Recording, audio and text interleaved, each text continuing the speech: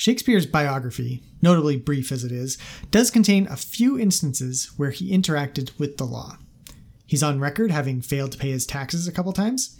There's the contract of his purchasing New House. There's his famous will. And then there's the one time when he was called to testify about a dispute over a dowry. For having such a limited exposure to the Elizabethan legal system, Shakespeare nonetheless riddled his plays with numerous legal phrases, with lawyers and public officials, and with courtroom scenes that stand out amongst his huge body of work. Shakespeare's portrayal of the law was so deft, in fact, that there's a cottage industry of academics and skeptics who have posited that Shakespeare was actually a lawyer, or at least had some basic legal training. Skeptics of these skeptics will point out errors in Shakespeare's legalese, or point out that he used a phrase incorrectly or out of any proper context. Like many details of Shakespeare's life, it's another black hole people will fill with pet theories to explain the supposed gap between what we know about Shakespeare and what's contained in his plays. Personally, while anything may have happened during his so-called lost years, the idea of the Stratford man giving up on a very stable and profitable legal occupation for the nightly success and failure of the playhouse just doesn't seem to jibe with the straightforward, frugal, utterly unadventurous man identified in those very same legal documents.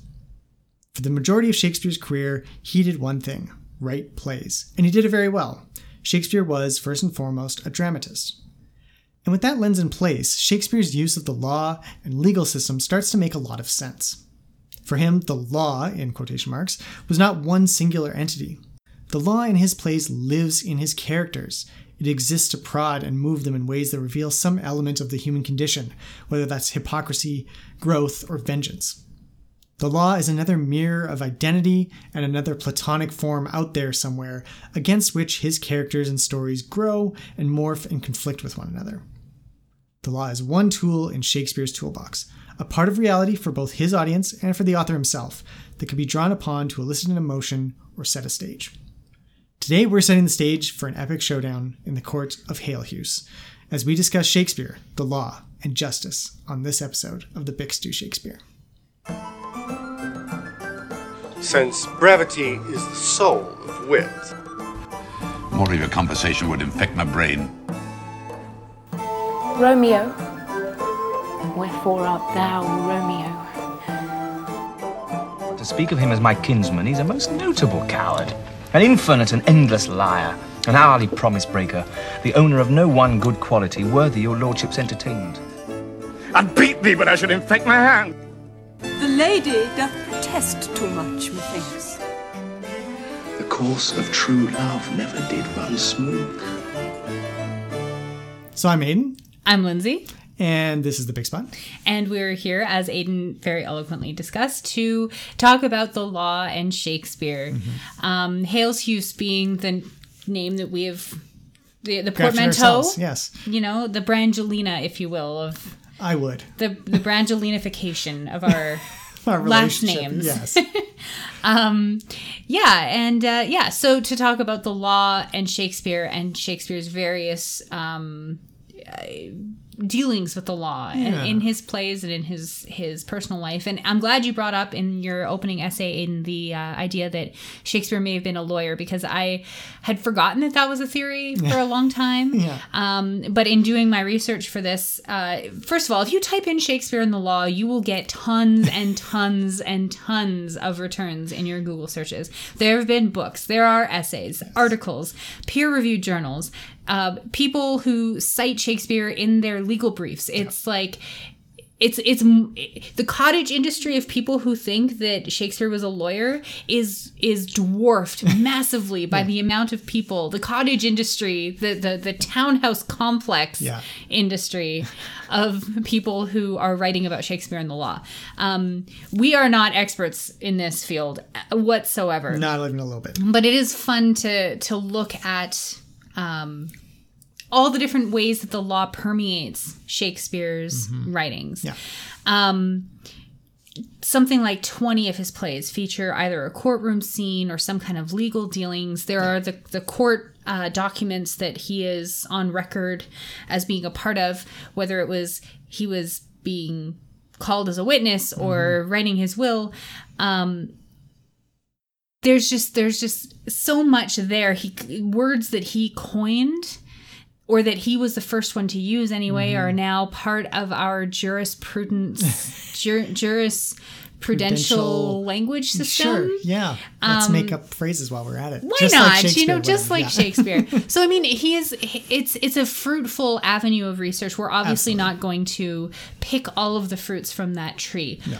But we do have some interesting things to talk about. I guess to start off with, Aidan, there's kind of two basic legal frameworks that the law or that Shakespeare operates under, right? Well, in the Elizabethan structure, there are two really three separate legal systems in play. There's the common law one, which, as Canadians we've inherited. It's case law. It's this history of this led to this decision by this judge. Yeah, it's all based on precedent and that kind of thing. And all these elements, and that's something that we have to this day. It's the system that we're used to, and there are in laws. England as well. UK, they have the same thing. And that's where we got it from, right? Exactly. Yeah. Same. The United States inherited it as well, and that's kind of the legal system that we're used to, and that Shakespeare kind of depicts most frequently, as being laws passed down from a political high person on high, and then it's enforced,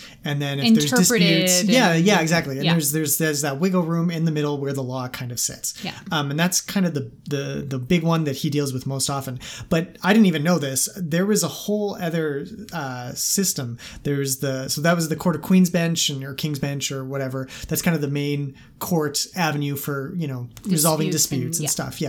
But there was something called the Court of the Chancellery, which is when the Lord's Chancellor, and I think it was Sir Thomas More maybe, or Francis Bacon. It was a famous name anyways, who was the first one of the chancellors who was a lawyer. Okay. And they basically had something called equity law. Okay. And this was a way to, if common law was going to be too strict and the outcome of common law because of a case in 1228 was that you had to get hanged because you stole half a sheep's leg from your guy down the street. That's not fair, right? And that was something that they recognized. So there was a secondary kind of court system called equity law.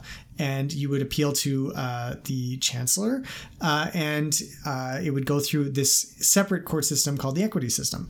And in this, you could get a more fair and sometimes quicker resolution to your dispute. Interesting. And I don't know all the details at all. I just read this very quickly because it was in one of the articles I was reading, talked about searching for instances of equity law in Shakespeare's plays, and there wasn't much because he really does rely a lot on when the was this law. equity law system or equity legal system kind of established? It started in about the 1500s. So okay, it was so really recent. Yeah, it was started under the Yorkists actually. Okay, were the initial kind of big contributors to it, because they really beefed up the chancellor role, and it persisted until 1875 actually. Really? Yeah, I've never heard of this. Before. This is amazing. Well, and in the 1840s, early Victorian era, they did pass the first kind of laws that wound up merging them all into the common law system that the UK has and that Canada inherited through the Constitution Act and all that stuff. So it's it's kind of a vestigial part of the system, but it would have been very real for Shakespeare, and chances are he would have been involved. Like one of the interesting things I read was that Elizabethan England was super litigious. Everybody was suing everybody. That whole idea of, you'll get your day in court was taken very seriously in the time. So I actually read something similar that a huge number of Elizabethan plays feature courtroom scenes because so many of the audience members would have been involved in various litigious dealings back and forth. We have a new emerging mercantile class that has property for the first time, and they have the money to be able to afford to pay for a lawyer, to be able to try their cases. So the entertainment they're watching reflected that back to them. So this is one of the arguments against the idea that Shakespeare would have been a lawyer, because everybody would have had a working knowledge of so much of the law that it's not impossible to understand or to imagine that Shakespeare himself would have, being a writer and probably a reader as well, would have had a slightly bigger understanding of that and he law. was a middle class individual. Absolutely. He would have been one of those Yes. people probably suing because someone, burned down his livestock, or I don't know. or stole his half leg of lamb and needed to hang the person apparently Yeah, exactly. in your legal system. Yeah, this is what happens. This is why I don't run the courts. But then there's also, so between equity and common law, there's also the ecclesiastical law. Right, so that was the church's dealings, and somewhere in between all three was the power center of what happened if you did something wrong. Yeah. And obviously the king was kind of, or the queen was the highest of all level. that, yeah. And most often he or she would delegate down to the... So are you talking about morality at this point? Well, that's kind of the interesting point, because I think for Shakespeare, that's the king and morality are very finely connected because of the divine chain of being and all these things, like right of kings to rule. Exactly. Yeah. This was all connected for Shakespeare, at least. Yes. In practice, it's hard to tell. You'd have to really be a historical legal scholar to really be able to explain the intricacies of how these systems all interplayed. But yeah, that the sense I got was that common law kind of overtook everything. Equity was there for some stuff, and the ecclesiastical stuff was for mostly people in the church and people who committed religious crimes, such as not going to church, I guess, or I don't know what exactly those would have been. Well, I was the one who put it in this morality thing in our notes here, because the thing that interests me most is looking at, we just did Merchant of Venice last time in our last podcast, and that final court scene it's the most famous of all the court scenes. We are going to talk about it a little bit more in this podcast, but it deals with the letter of the law, the spirit of the law, and that balance between the two. But there's an overarching morality to what is happening there. And that was something that was really a focus for me when I took this course that I took back in my undergraduate days. Yes. Lindsay, would you please describe the course for those of us who missed the last episode? Yes, as much as I can remember it. It was a kind of a new thing. I mean, this is something that a lot of universities and colleges around the world are doing, is marrying in various ways Shakespeare and the law. So this was the University of Alberta's first attempt, as far as I know, to merge these two fields together. So in this interdisciplinary realm, there were 6 English students. We all had to apply with an essay explaining why we thought we would be great to, take this course. And 6 law students. They were not, advanced law students. They were first or second year, probably something. Not the guy I was with was not much older than me. Yeah. And we were all paired up. We had to write a few essays. We read a few plays. We read a few legal briefs. Like there was, back and forth. This was back when I thought I was going to be a lawyer, if you can believe that. You do like to argue. So. I do, but I don't have the brain for it. So yes, and in the end, we all got paired up and we had to present a case. And the case we were arguing, I think in a previous episode, I incorrectly remembered what the case was. You said what it was, and I was like, that didn't sound quite right. Yeah. I remember attending, you had to argue the case. We did, in the moot court at the University of Alberta Law Buildings. But the arguments that we were making were based on whether or not same-sex marriage should be legalized. Yes. And this was something that we were very explicitly told by our professor that the modern morality that we live in, this was around the time that same-sex marriage was being legalized in Canada. I don't remember if it had been yet. 2005, 2006, something like that. Yeah. But we couldn't rely on that. We had to rely on the Shakespearean morality. And I did go very hard and very deep into the morality of the plays. I wrote a whole essay about virtue and vice and how the 7 deadly sins played a role in all of Shakespeare's plays. Yeah. I did very well on that essay. I did not do very well in the court because the professor ended up using modern day morality against us. Yes. I remember I was very outraged. We were all very outraged. But either way, the central point that always interested me about the Merchant of Venice was the fact that you had this legal system, this earthbound, human-based legal system, that it didn't really matter what was in there, because in the end there was that overarching, very Christian dominant culture morality that informed the ultimate verdict, I guess, against Shylock, which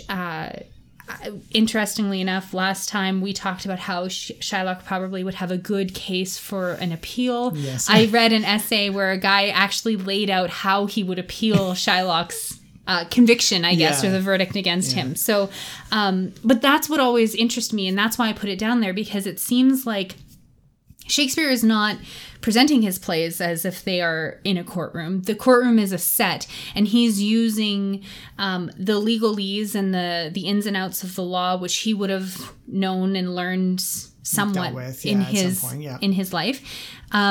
But he's also using the Christian morality to tell bigger stories. It's Yes. not like he's doing a John Grisham thriller or a Law and Order episode where it's true to the law. There's something else going on there, and it seems to be that this morality is overarching it. So I think you're right, there's this common law, this equity law, which I'd never heard of, and then there's this Christian morality that overarches everything else. Because morality is something else that... And if you look at it as like God's law, or you look at it as like the biblical law, when people break a biblical law in Shakespeare, bad things happen. Yeah. Right? Or a natural law might be a more legally appropriate way to describe Absolutely. it. So, I mean, yeah, and it's a good point because, and it jives up with kind of my general understanding of I read a couple of very, very good articles about the law in Shakespeare, and there are multiple opinions on how he uses it and whether it's accurate or not and all this stuff. But really, at the end of the day, the only reading that can really support it is that, again, he does use it to get at that morality thing. Right. It is, it's not whether or not Shylock has a case in the actual court of Venice. Right. It's whether or not Shylock is a good person for seeking his the bond. death, Yeah. And of course, the answer to Shakespeare was no. Yeah. But it also is what makes it so interesting when it raises those other questions about Portia. Is Portia a good person because she forces this man to convert? Mm-hmm. She doesn't uphold the spirit of the bond. No. She upholds the letter of it, which is what Shylock asked for. Again, so Merchant of Venice is just a great example, but that is kind of applied throughout his use of the law. Right. And we're going to talk about a couple of those examples shortly. So. Yeah. You horse and cur! Do. Thou stole for a witch! I do, thou sudden-witted lord. Thou hast no more brain than I have in mine elbow. So to come back to Shakespeare's direct involvement with the law, as Aidan mentioned, there were a couple of times that we know that Shakespeare was called to testify or had to sign legal documents. Obviously, the purchase of his home, new place in Stratford-upon-Avon, which was the second largest home, required some legal finagling there. The most interesting one that we both ended up reading the same article in our research, and we were talking to each other about it. Like, I think we read the same article because we were both really excited about it. It was this one that was about a dowry. It was an argument about a dowry that Shakespeare happened to witness the marriage or witness the betrothal or something, and had to testify several years later, something like 12 years later, that what had happened was what had happened. And what was so fascinating about this, we'll definitely link this in our notes, is that there's an actual record of what Shakespeare said on the stand or under oath. Yeah. And the language that he uses is like classic boilerplate lawyerese. Yeah, it's like his lawyers or somebody sat down with him and said, okay, you're going to say this is how you're going to say it. Yeah. Like for example, the said defendant's wife did solicit and entreat the deponent to move and persuade the said complainant to effect the said marriage, and accordingly the deponent did move and persuade the complainant thereunto. And it's like, it totally sounds like it could hold up in court. I'd be like, yep, he's guilty or whatever. I don't know what you're saying. But it's like, it is so cool to be able to have, this is the only time that Shakespeare's actual speech was recorded. Yeah. This is the word of the man himself, which is kind of cool. But it's also kind of disappointing because it is just literally a lawyer phrase that he memorized and he said. Used his acting talents. I'm sure he sold it very well on the stand. But pounded on the desk. Order here. You can't handle the truth. Right? Like there's that. So I mean, it's funny that is what's retained is a legal record, and that's another reason. Sorry, I've just got to jump in here, but there's no way Shakespeare was a lawyer. No, just because there would have been that was the one kind of record that was kept in detail. Exactly. Was all these cases, and everybody needed a paper trail to show. No, you still owe me the £6 and from with whatever. So many cases and so many depositions and so many instances of legal contracts being signed and things being brought up before the courts. If Shakespeare had been a practicing lawyer, yes, we would know something. that. Yeah, we would absolutely know. Unless it wasn't Shakespeare who wrote the plays, of course, which is another question we're going to come back to many, many months from now. Yes, when absolutely. our blood pressure has reduced. So yeah, that's really it. I mean, there's not too many instances of his connection with the law. He managed to keep a fairly low profile. I did mention the few instances where he didn't pay his taxes. Yeah. And he got caught. In fact, and the instance where with the poaching. Yes, which is also a legal issue, exactly. back up in Stratford, when he was a young man. And I guess the marriage contract between him and Anne Hathaway. Well, that would have been ecclesiastical. It would have been, probably, but it's still a record. Counts as a record of his dealings with a legal framework of some sort. Yeah, that's true. But you're right, there isn't a lot, and it's somewhat disappointing, but we still have this vast body of work where so many of the plays feature some kind of trial scene. Mm-hmm. Like this quote I'm going to read. It's a bit of a long quote, but it's from a paper written by Gavin Mackenzie, who's the treasurer of the Law Society of Upper Canada and a partner in the Toronto office of Heenan Blakey LLP, as of 2006 anyway. So he may not probably be, not anymore. But okay. But this was a paper that was presented at the Chief Justice of Ontario's Advisory Committee on Professionalism's 6th colloquium at the University of Toronto's Law School, March 10th, 2006. Around the same time. Already very long. It is. This is how lawyers talk, though. Thereunto and heretofore. Ergo, vis-a-vis, concordantly. Absolutely. Yeah. So he says 2/3, more than 20 of Shakespeare's plays have trial scenes. The one we discussed from The Merchant of Venice in his paper is among the most memorable in all of literature. The themes explored include the extent to which the law should be used to enforce morals, such as in Measure for Measure, how law can benefit society by channeling the passion for revenge, Hamlet, the impartiality of the judiciary in Henry IV, Parts 1 and 2, the role of the law in protecting one's reputation against slander, Othello, Much Ado About Nothing, and The Winter's Tale, the need to avoid rigid interpretation of formal rules and contracts that can have unjust results unless tempered by equity, Measure for Measure, and The Merchant of Venice again, and the principle that no one, not even the king, is above the law, Richard II, King Lear, etc. So those are kind of the overarching, I guess, broader themes that Shakespeare employs the law for his own purposes. And those are the themes that he is doing that in the service of. There are tons of quotes here that, like I said, we'll link this also in our notes, but specific quotes, times when, like, legal intricacies, dialogue that would have a special meaning for lawyers, which is really important because so many performances were done for lawyers in like law court settings, right? Where all of these aspiring lawyers or barristers and solicitors would hang out and watch the plays. And this was a great big, the Inns of Court were a huge hot spot for performance. So of course Shakespeare is going to pepper this with stuff that's going to interest his audience. Yeah. So it's definitely omnipresent throughout. I mean, 2/3 of his plays contain a trial scene. Like, that's... Yeah. I can kind of understand why people would think that he was a lawyer, just because, or at least very interested in the law. A Law and Order fan. Aren't we all? Aren't we all? Yes. And it definitely, it's a good point. I mean, there's just these constant references. Some of them, I have to say, a little... esoteric to a modern reader, especially. They're words that either don't have a legal connotation or meaning anymore, or a phrase that we now just use and it doesn't. It's been divorced from perhaps its legal entity, its original meaning. Right. I find that really interesting too. That I was reading. There was a whole article I was reading about. I was going through someone's book that they had written, explaining why Shakespeare was not a lawyer. And then this article was writing in response to that to say, oh no, these weren't mistakes that Shakespeare made. They just either you've read the legal meaning wrong, or you've misunderstood his use of the phrase. Oh, okay. And this is like third level argumentation here. This is getting really, really into the weeds. But I was amazed at reading just some of the examples. I mean, like, this has no legal meaning to me whatsoever.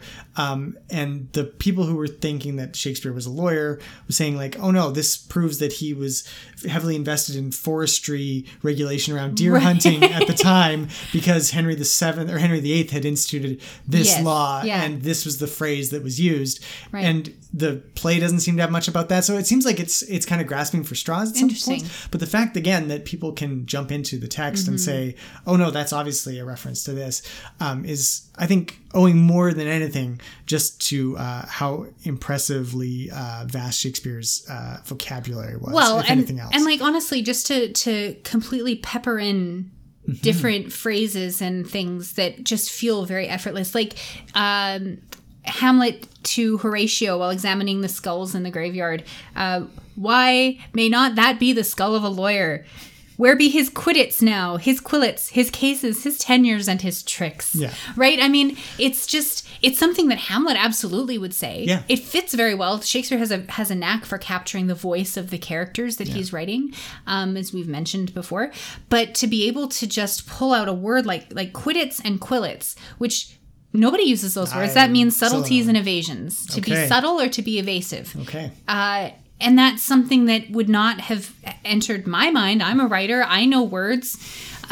You don't know those. I don't know those words. And that's just the thing, right? I mean, now, again, we're talking about a time when people are heavily invested in the law, and there's a lot of that going on. So his audience probably would have gotten it. Certainly, if he was performing this at the Inns of Court, they would have understood this. And by the 1600s, early 1600s, they definitely were. So it's just that kind of that intricacy of language where you can just drop in a word or a phrase and it doesn't feel pretentious. It doesn't feel forced. It fits very well in what the context of the scene, the context of the characters. And it also adds this other layer of meaning that has managed to throw people off for 400 years who now are convinced that Shakespeare had to have been a lawyer because quiddits and quillets, right? Yeah. No, it's a good point. Methinks thou art a general offence, and every man should beat thee. I think thou was created for men to breathe themselves upon thee. So the first kind of general theme that we want to tackle was one that Lindsay mentioned in her breakdown. It's about how the judiciary has to kind of be independent and impartial, and has to apply to everyone, even those in positions of power. Right. And this is most powerfully, I guess, I'd say it's quite powerful. Is in Henry IV, parts 1 and 2, especially at the end of part 2. Henry IV has died. Right. Hal has taken over. He's going to be Henry V. This is right before he stabs Falstaff in the back and leaves him a broken man. And there's an interaction between him and the Chief Justice. I think the actual name of the character. And the Chief Justice is scared out of his mind because when Hal was a younger lad causing problems, the Chief Justice basically took him to court, literally, and punished him for his ne'er-do-well. His usual youthful exuberance, let's say. And this guy's sweating because he's like, now the guy's the king. He'd come back and kill me. And he gives a great speech. It's in Act 5, Scene 2, line 65 to about 118. It's about having to face the law when you are not the source of the law. And he talks about how if I did this to you when it was your father's face on the coins, and he was the source of power and truth and justice in this country. Now, what would you think if I failed to mete out justice under your name? Would you think I'm a good Chief Justice?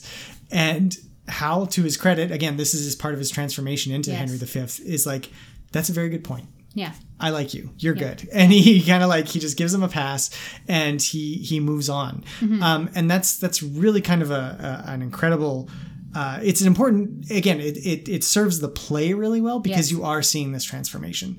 And I get, the Chief Justice has a bunch of run-ins with Falstaff earlier in the play. There's kind of this dichotomy being set up between the lawless ne'er-do-wells of Falstaff and Hal, and then the figures of order and propriety that good governance exactly. Yes, the Canadian trio, really. So these are set up as contrasts, and it's a telling moment for the character of Hal. He transfers from one side to the other as he becomes king. Took the words right out of my mouth, because that's what makes it important that he's the one that experiences this, because he straddles both. He's the only character who does straddle both sides of that line. Yes. And does very well in both. He's such a popular character. He's such a fun character to read in Henry IV parts 1 and 2. But then when you get to Henry V, he is such a strong king. It's very easy to forget that he was that youthful, exuberant Falstaff's right-hand man, or however you want to look at it. And so for him to have this transformative moment, and for it to be centered around the impartiality of his Chief Justice, it's a very telling moment, because Shakespeare has dealt with in previous episodes of our podcast, in the histories of the illegitimacy of kings, and how kings inherit their right to rule and inherit their right to pronounce law in the land. But if they're not good kings, their kingship is not guaranteed. And he's very clear in Richard II, to a certain extent in King John, Henry VI. Well, any of the plays where there's a usurpation or an attempted usurpation that occurs, there's that question of, as we've talked about, what makes a good king. And Henry IV, when Hal has that moment where he confronts what it's going to take for him to become a good king. It's not about, you've been given this from on high. It's not about, your father was a king, so you have to be a king. It's like, the law says this, and how do you respond to that? And it's almost it's a very important moment for the character, but it's also very telling about how I think how Shakespeare is approaching not only kingly justice and the law as it pertains to kings, and how the law of the land is meted out, but his overarching morality about all of human interaction in the Elizabethan world and how it should occur. A good king should recognize that the law needs to be impartial. It has to be applied the same to you when you were a kid, and as it would be to your own kid if he were, or whatever. You know what I mean? Yeah, and I think that's another article I was reading, just to riff off that, Lindsay. There was a lot of talk about in the time of what makes a good king, and there were kind of two competing. Generally, as a rule, there's a lot of nuance, obviously, but there were kind of two competing rules for it. One was Machiavelli, of course. The prince. A good king is one who looks after his own interests and therefore the kingdom's interests. He doesn't have to be a good person. And then there is Erasmus, who was kind of going on the other side, saying that a good king is good because he is a good person. He's the figurehead through which goodness flows, and if he's a good person and a good king, then the harmony will fall throughout the kingdom. And that's generally, I think, the way Shakespeare kind of views it. But he allows Henry V to have a more mercenary side in Henry V. He goes to war, and he's asking all those really difficult questions about, like, is it my responsibility if my men die? Yes. Do they go to heaven or hell based on the justness of my claim in this war? Which is the huge moment in Henry V. It's like the central moment, exactly, right? When he becomes one of his men. Yeah, right? Exactly. Yeah. And that's the really challenging part for the character and the play, and it's all led up to through Henry IV, the first two parts, because it's the continuation of his development into an Erasmus type king of someone who's both good, but also good in a little bit more Machiavellian sense. You know, he does woo Catherine or Elizabeth, I forget what the French princess's name, but, you know, he woos her. You know, he does it well and he seems genuine, depending on how it's played, of course. Yeah. But, you know, he's wooing her for political purposes. He's there to secure the crown of France. So, you know, he has this other side that is a little more... Mercenary again, yeah. A little more Machiavellian. Yeah. But generally... But I think for Shakespeare, it was, you can have Machiavelli if you're a good Erasmian king. Yeah. If you are a good king in your home country, right, go nuts abroad, you know, go and rape and pillage in France. Who cares? They're dirty Frenchmen. You know, like that was probably the thinking at the time, right? Yeah. And I think it again kind of supports it's very status quo in the sense of like Elizabeth was very domestically focused. I mean, she was starting not starting colonies, but, you know, exploration and trade was big. It's different than fighting wars, though. Exactly, it was different than fighting wars, and unless you discount the Spanish Armada. Well, okay, sure, but also the biggest, more important problem for her was the war inside of Catholics and Protestants, right? Yeah. So she did kill Catholics. You know, she killed her own aunt. No, her cousin. Her cousin, yes, of course. You know, Mary Queen of Scots was killed for essentially being a Catholic figurehead, right? So she does have these elements where she has to be Machiavellian. So I don't think Shakespeare or any of the playwrights at the time could have come out and said, if a king ever murders anybody, they're bad, because obviously that's not going to fly. But at the same time, you can't say, well, yeah, you can go do whatever you want and you can be a good king. So there's a nice nuance to what he's saying. And I think rooting it in the human created law is a nice way of doing that, because it's not really going to run afoul of anyone. Yes. Right? Because the law is kind of an ideal. It's upheld as the thing that even Shylock, who is not a member of the dominant culture, can still point to that law as something that he can grasp, he can hold on to. Yeah. It'll support him. In the end, it doesn't, but even he believes that it is. Yes. So I mean, that's something that a playwright can maybe question the monarchy or question the right of a king to do a certain thing without actually running afoul of the monarch and committing treason at the time. Right. Yes. Well, and that's a good point, because the other ones where this comes up is Richard II. Yeah. Definitely. I mean, it's so concerned about, you know, when is it just to overthrow a king? Yeah, right. You know, and the law is obviously not on your side, but then as soon as you are the king, the law is on your side, and it plays with that sense of like what's right under the law, based on who's in charge at the time, right? Yeah. And even like you know, Richard essentially has to give up his right to send his inheritance onto any future children because he abdicates the throne. Yeah. But when the throne is the source of all power, how can you abdicate that? You know, it's and when you're anointed and when you're like, so there's a clash there again between that kind of religious law or the holy law and the law of the people, which, you know, is what allows a king to be overthrown in the first place. Yeah. Which are all powerful conversations that are happening at the time. The Reformation is just, you know, 100, 200 years beyond when it started. So, I mean, these are all very pressing questions that people are wondering about. Like, what law do we uphold? Yeah. And using the histories, like, yes, Shakespeare is chronicling the history of his people, but there's also some room for some very interesting dramatic and literary thematic discussion of the issues of the day, which is what we've talked about in our previous episodes. The way that Shakespeare can cast an old argument, an old series of events in light of modern events. Richard II is a play that's performed the night before Elizabeth is almost overthrown by Shakespeare's own troupe. So I mean, this is something that has very. It's an ongoing conversation. It's an ongoing struggle. There's a timeliness to it. Yeah.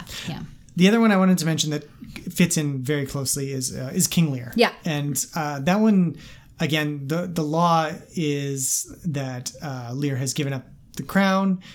He's going to step away. And then in that vacuum, he's divided his lands, and Goneril and Regan have taken over, and there's a vacuum left behind in which the law says that he has no power. Yeah. And then he struggles with that reality for the rest of the play. And it's very much kind of Richard II, except for the fact that he voluntarily gave up the throne. Just adds an extra dynamic there. But the thing that's really interesting, and I don't think I've ever seen this, but in the quarto edition of Lear, there is a mock trial set up for Goneril and Regan. Yeah. I never pronounced the names the same way twice, but there's the court is like a mockery of a court. It's Lear's gone crazy. The fool's there. Edgar, I think, is there, blind. I don't remember exactly all the things because I don't think I've ever seen it. Yeah.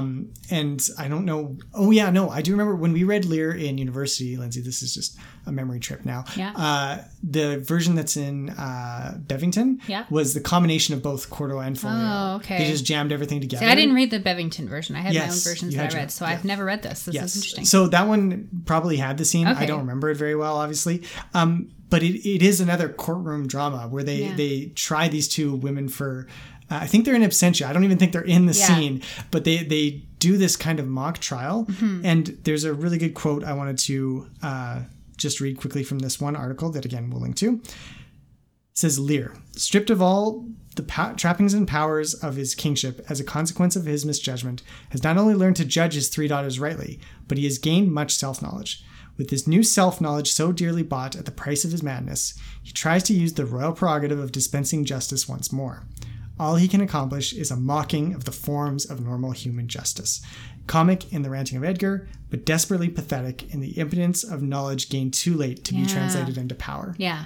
And that's a great combination or conflux of factors that lead to this justice, the scene of justice that is completely unjust because it's been robbed of all reality. Well, and it's too late for him. Yeah. Like it doesn't matter anymore. It doesn't. Yeah, exactly. Like he's given up the ghost, really. Yeah. And he's no longer able to function on that level anymore. So I love that the knowledge gained too late to be translated into power. And I think that is another thing when we talk about Shakespeare's approach to kings, is that the more knowledgeable and wise a king is, obviously the greater they would be. Yeah.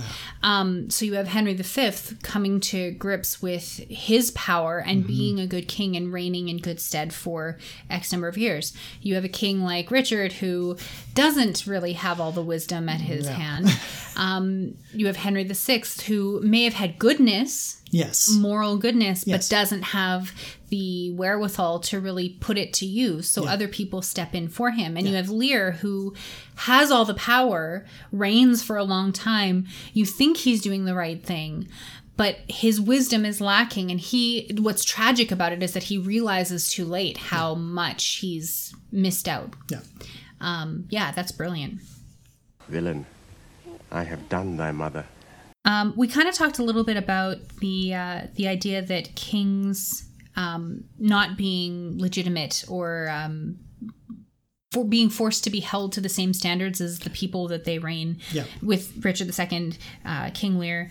Some of the comedies get into some legal issues as well. I don't know if you want to talk about I guess let's talk about slander. The law and how it because there are a number of plays, Othello being the most the biggest one, but Much Ado About Nothing, you have accusations of impropriety that are defended very vociferously.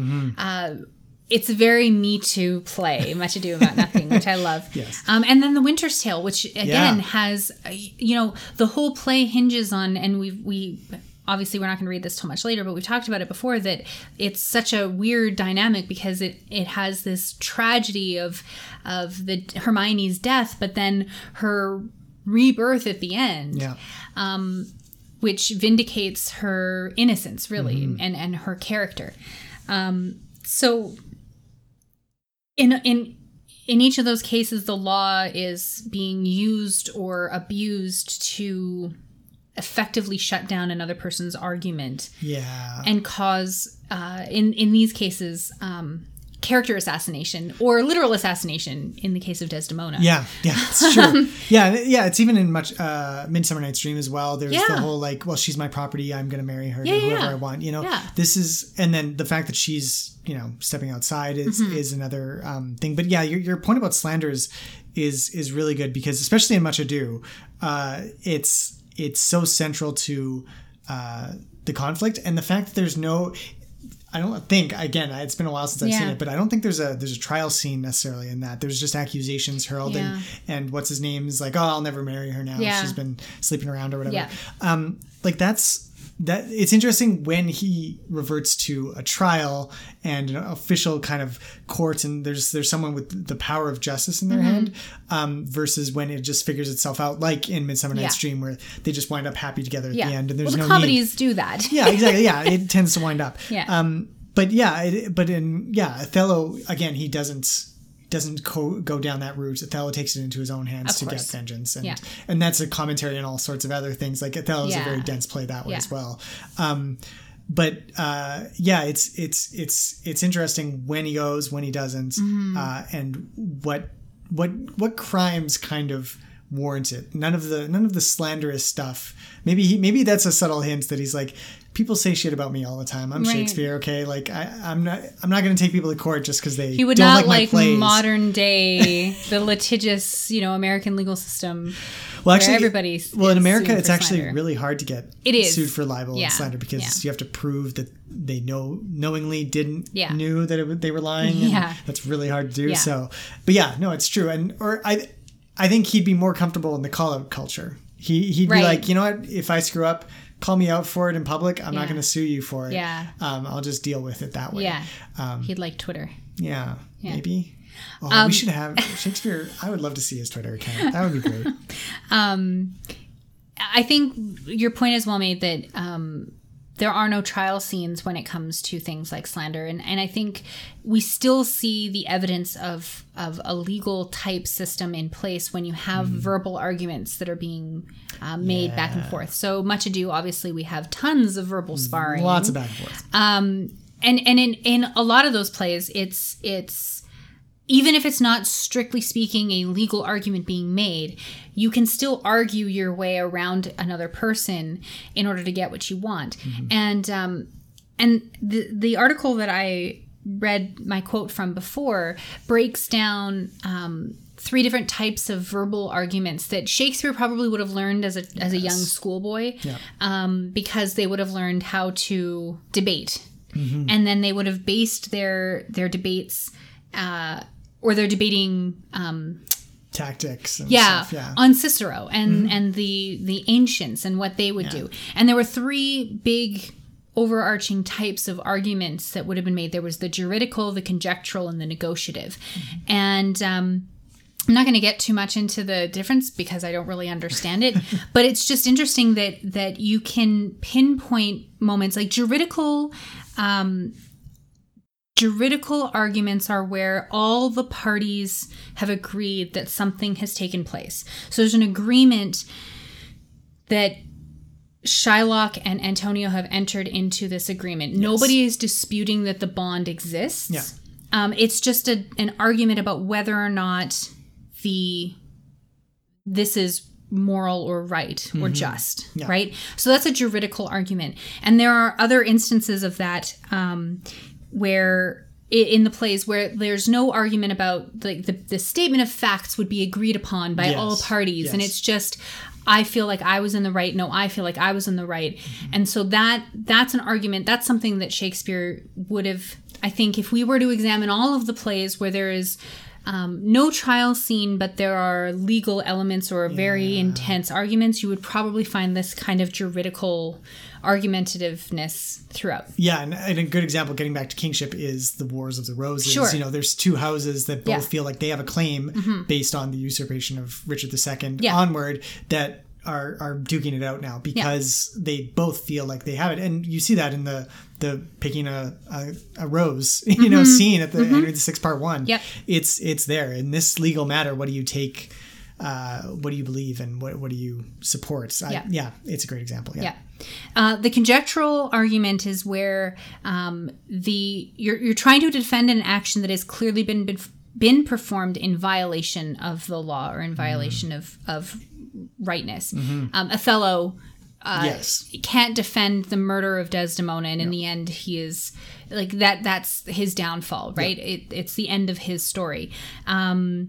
Lucrece and Tarquin. Lucrece, who is raped by Tarquin. This event is indefensible. She's trying to defend herself. You could also make the argument for in Titus Andronicus. Why can't I remember the daughter's name? But she is stripped of her ability to argue. But you can't defend. Like, the act was so abhorrent. So now, even though there are no court scenes, there's nothing is being brought to trial here.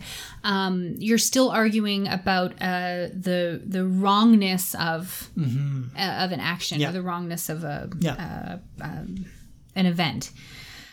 So then finally, the last one is the negotiative argument, which is where it's about the correct interpretation of a legal document. So there's really not a lot of that in Shakespeare, but you do get it in Henry V, where the Archbishop is arguing about whether or not the law of Fairmont grants the kings of England any title to the crown of France. Yeah, okay. Reading that directly from the article here. So... but again, like, if you might be able to look at Merchant of Venice being a similar situation where here's this piece of paper, this bond, and Portia picks it apart in a negotiative way to try and piece together an argument that will benefit her side. Yeah. So those are the three kind of big types of arguments that are made. So even if we're talking about a play that doesn't, strictly speaking, feature a trial scene, you might still encounter moments where Shakespeare's Cicero background and debate would have come to the fore, and he would have used some kind of juridical argumentative strategy, Well, I mean Shakespeare and rhetoric are hand in hand. You think of Julius Caesar and Oh, absolutely. Or whatever. Brutus is a good man. Oh my God, that's like such a brilliant moment of rhetoric. Yeah. So I mean, like there's all sorts of this littered throughout. Applying it with a legal lens in particular is interesting, but I think it's just when you're a playwright, you're gonna have characters come into conflict, and it's mostly going to be verbal. So you're going to have, exactly. I mean, that's these back and forths. That's the basis of all literature. There has to be a conflict in the story, and I mean, we're not talking about animated, or silent film or something. So it's going to be verbal. So you're absolutely right. So using the tools that you have to affect the meaning or the progress, the end results that you want. Yeah, there it is. Why, some are born great, some achieve greatness, and some have greatness thrown upon them. And there's one play that I have never read.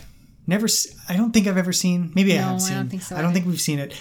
Measure for Measure. Yeah. So I've now read the description of it a couple times because it's come up in quite a few instances. And it features a very large emphasis on the law and what is right or wrong. So in summary, from what I understand, the Duke of Vienna steps down from his role for a little while, hands things off to a guy, I think his name is Alonso maybe, who institutes a law that's retroactive that says if you committed sex outside of marriage, you're going to be killed. It's a federal offense now to do this. So he applies it to the two main characters. He applies it to the main character who it was about to marry the woman that he'd slept with. So, Elizabethans especially would have understood this. One of the little points I read in some of the articles I was reading about it. Elizabethans would have been horrified because this kind of stuff happened, right? Like people, sex outside of marriage. Sex outside of marriage would happen as long as everyone got married, and Shakespeare was obviously he knew all about it. So they would have been a little horrified that someone with power would come in and try and enforce this very strict moral code. Yeah. Even though that's what Puritans, Yes. this is kind of like an anti-Puritan thing. Now the Measure for Measure gets interesting because the guy who comes in and does this actually winds up trying to sleep with this angelic Isabel figure, I think. Yeah. And so he's very obviously in the moral wrong. He's just a complete hypocrite. And he's challenged and he faces it. And then he winds up sleeping with someone else because there's a swappity-doo at nighttime. Anyways, it's a play all about, if what the law says is right, is it really just because the law says it? Because there's all this injustice being meted out by this man who's trying to impose order and ostensibly do the good Christian thing. Sure. Christians don't have sex before marriage, even though they obviously do. And he and it's very much getting into that question of like, when is this a positive thing to enforce the law versus when is the law stupid? And big old stupid head. Exactly. And it kind of ties back to Merchant of Venice. Absolutely, because it's again like, do you follow the letter of the law or the spirit of the law? Spirit of the law? Because if they're going to get married anyways, what does it matter if they slept together a couple weeks earlier or something like that, right? Or have been for 10 years. Yeah, exactly. Whatever. Yeah. But and of course the play ends with it's not a named play. It's not a tragedy. No. Everybody doesn't die. Everybody gets married. You mean Measure doesn't die in that play? Both of them, Measure and Measure, both die. But yeah, they it's marriages, and the Duke winds up marrying the Virgin, who was going to go off to a nunnery, which is kind of a weird flex. But so like it again, it's a play very focused on morality versus law versus justice versus and the one interesting thing that is a good contrast for Merchant of Venice is, I'm sure it's Alonso. I'm sure it was him. That I was his think name. you're right. Angelo, sorry. Not Alonso. Angelo. Angelo does basically the same thing as Shylock. Like, he tries to enforce the letter of the law. And it backfires. It backfires, and he is punished in the sense that he has to marry someone he didn't want to marry. Right. But he's not killed. You know, it's not like, and that's kind of an important distinction is between the punishment meted out to Shylock versus the one done to Alonso, because Angelo, I really cannot remember. I knew you were going to do it. You knew I was going to get it wrong, and you jumped in. Yep. Thank you. You're I welcome. really appreciate that. It's kind of similar in the sense that the villain of the story gets off rather light, right? And I'm putting this in quotation marks. Yeah. But again, it's revealing the hypocrisy of, the Jew getting off light means he loses everything, or he loses most of his livelihood. He can't practice his trade anymore, or his religion. And this guy gets to marry a woman. Yeah. The shame. How horrible. Yeah. It's they're tied together that way, but they don't. The ending is not satisfactory the way it is in Measure for Measure, though, as in Merchant of Venice. I really butchered that sentence, but I'm saying Merchant of Venice, unfair. Measure for Measure feels more how you would expect a Shakespearean comedy. Exactly. Well, yeah, but you're absolutely right. Like, I think there's definitely a link there between the common thread is that you've got, anytime you are trying to force one interpretation of something, especially the law, if you're trying to force that one interpretation, you're going to run up against problems. Yeah. And I mean, I think in other people's hands, you might be able to extrapolate that to Shakespeare. Couldn't have been a Catholic, because how would he have agreed that? How could he write plays that completely manhandle the people who want divine, like, one interpretation of anything to be the way to do it? Yeah. I'm not going to go that far, but it does seem kind of suggestive of a kind of Shakespearean law. In the way that he approached his morality, says that there's wiggle room. Yeah. There's room to be lenient, and there's room to be kind of look in the gray zone for the answer instead of it being so black and white. Yeah. Even if, like in Merchant of Venice, we don't agree necessarily with the outcome or we feel it's unfair.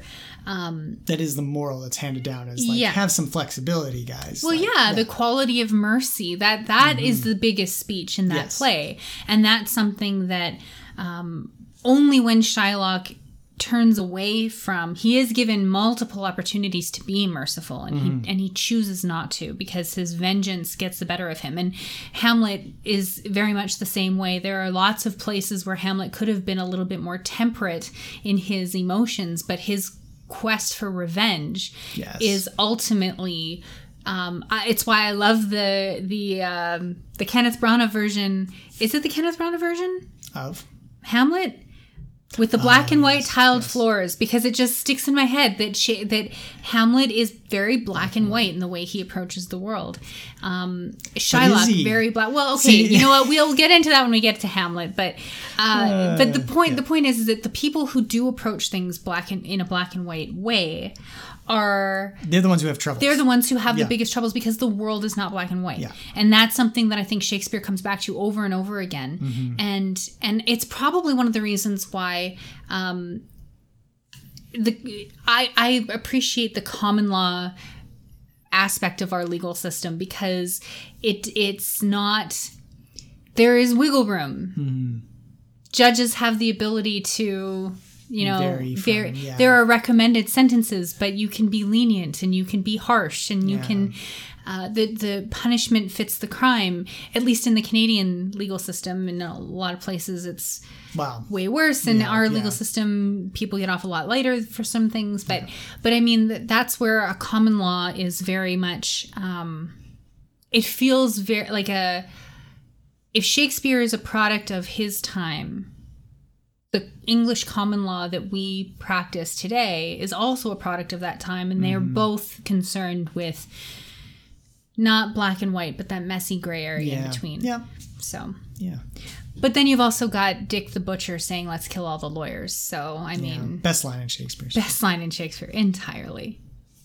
If I longer stay, we shall begin our ancient bickerings. So in today's ancient bickerings, not much to bicker about. I think we both came to some pretty good agreements about things. But in general, the question that I want to ask, that Aidan has already agreed to, so I shouldn't really present this as a question. But is the law in Shakespeare a force of good or something else?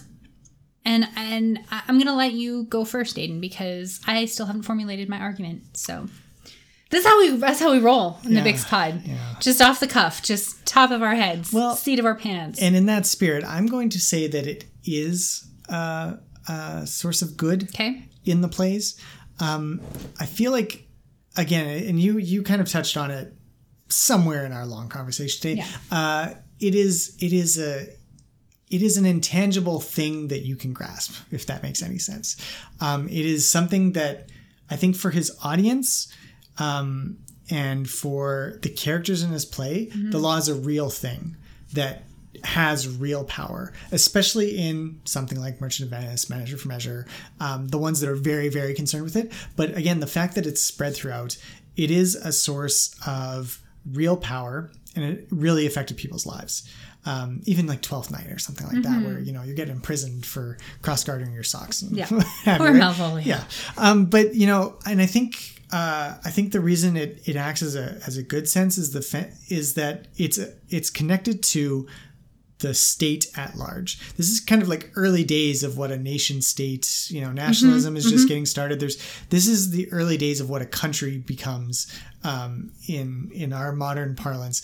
And I think Shakespeare identifies the state as a good thing. It can be dangerous, and it can lead to, all sorts of bad things. You think of Richard III had the power of the state at his control, and it was terrible. Macbeth, we've talked about recently. It was very similar. There are sources of injustice within the law, but generally it's there. The law is there to uphold justice. And I think that's in line with Shakespeare's view of kingship. Kings are there to uphold justice and do good for their people. and it's there for the common people. I think that lawyers to this day and the legal system can be made fun of, but if you've been wronged, that is your recourse. That's the way. I mean, there's no people going out with posses to get their vendetta done anymore, because we have a legal system that allows you to channel this positively. And I think he gets that across in a very strained way. I think this is early days for what a state is supposed to do for its people. There's no, there's no Hobbes or Locke or any of these things that say, talking about social contracts and people giving power to the government. This is very much the government, but there is an implication that the government is there for you. And the law is the tool by which they protect you. It can probably be really unfair in a lot of cases because they can pass a law saying Aidens with the middle name Darnell will all be punished with 10 lashings as of tomorrow. And that's a law that could get passed in England in 1599. It would suck as an Aidan Darnell. But it's still I would take those lashings knowing, all those other Aidan Darnells are getting this too. This is a fair thing that's being meted out across everyone. And I think Shakespeare agrees. So you came up with all of that just off the top of your head? Yeah. God damn it. I'm sorry. No, I'm impressed. I'm very impressed right now because, I was thinking I was going to trip you up by asking you to go first, and instead I've just tripped yourself. Well, because I think maybe the way I set up the question implies that the opposite of your argument is that the law is bad. Yeah. And I don't think that's the case. Okay. That's fair. But I don't think that the law is as easily clear cut necessarily. Because I do think we see certain legal loopholes being used for some and not for others. We have a law that is unevenly applied depending on who is the person being tried when you got... And who's the judge. Whether you're a king or not. I mean, I think some kings get off quite easily and some get treated very poorly, and some commoners get treated very poorly and some get off very easily by the same legal system. Now, I have to understand also that Shakespeare is writing about various countries. He's not writing about their legal systems. He's grafting his understanding of the English common law system or the English equity law system or the English ecclesiastical law system onto Venice or onto ancient Greece or whatever. Yeah. But I do think that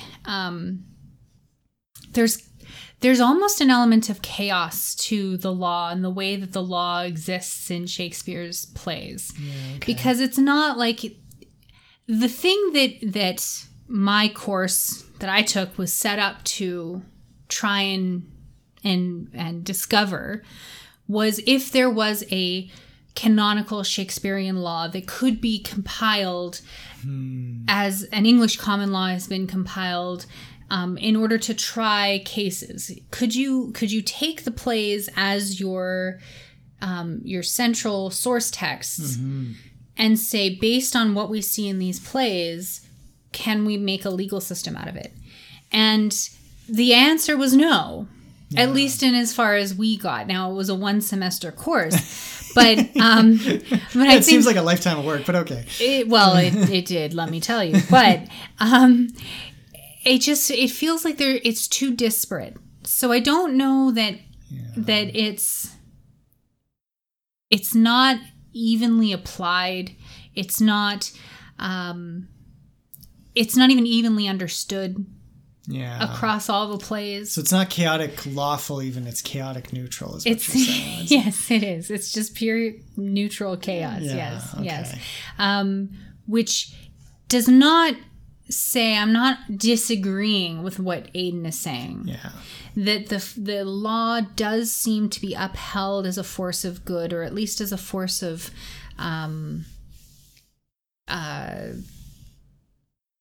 steadiness or stability. Yeah. Right? It's the thing that unites people together.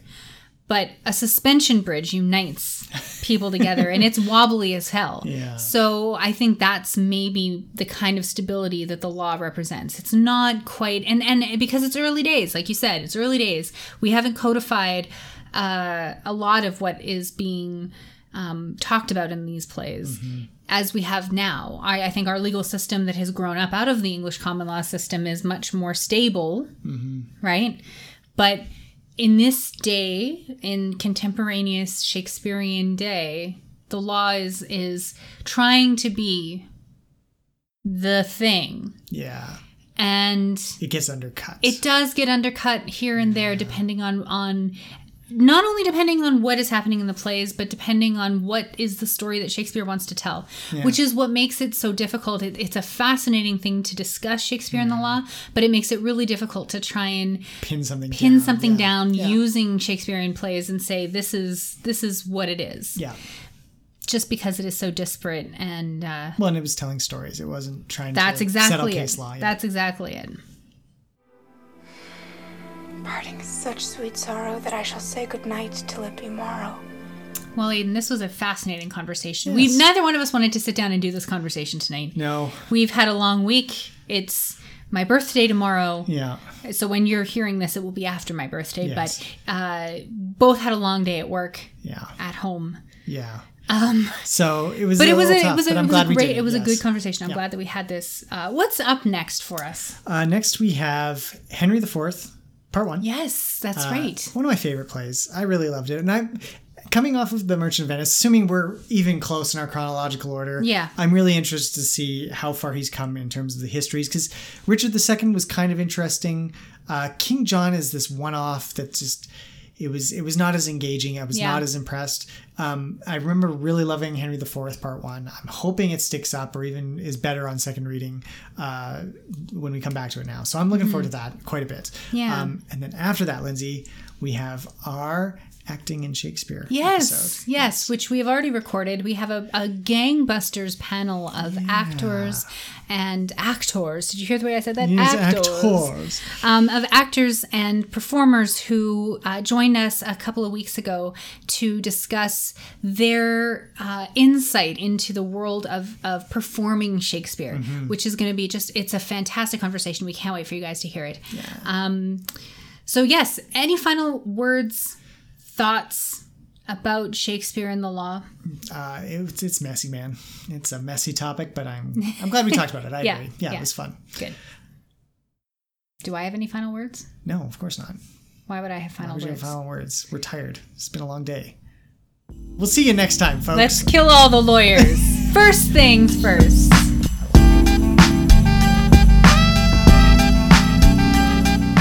You can find all our episodes on iTunes, Spotify, Podbean, YouTube, or wherever you get your podcast fix. If you want to tell us what you think of Shakespeare, his plays, poems, or any of the topics we discuss, we'd love to hear from you. You can contact us on Twitter, that's @TheBixPod, on Facebook at facebook.com/TheBixPod, or by email at thebixpod@gmail.com.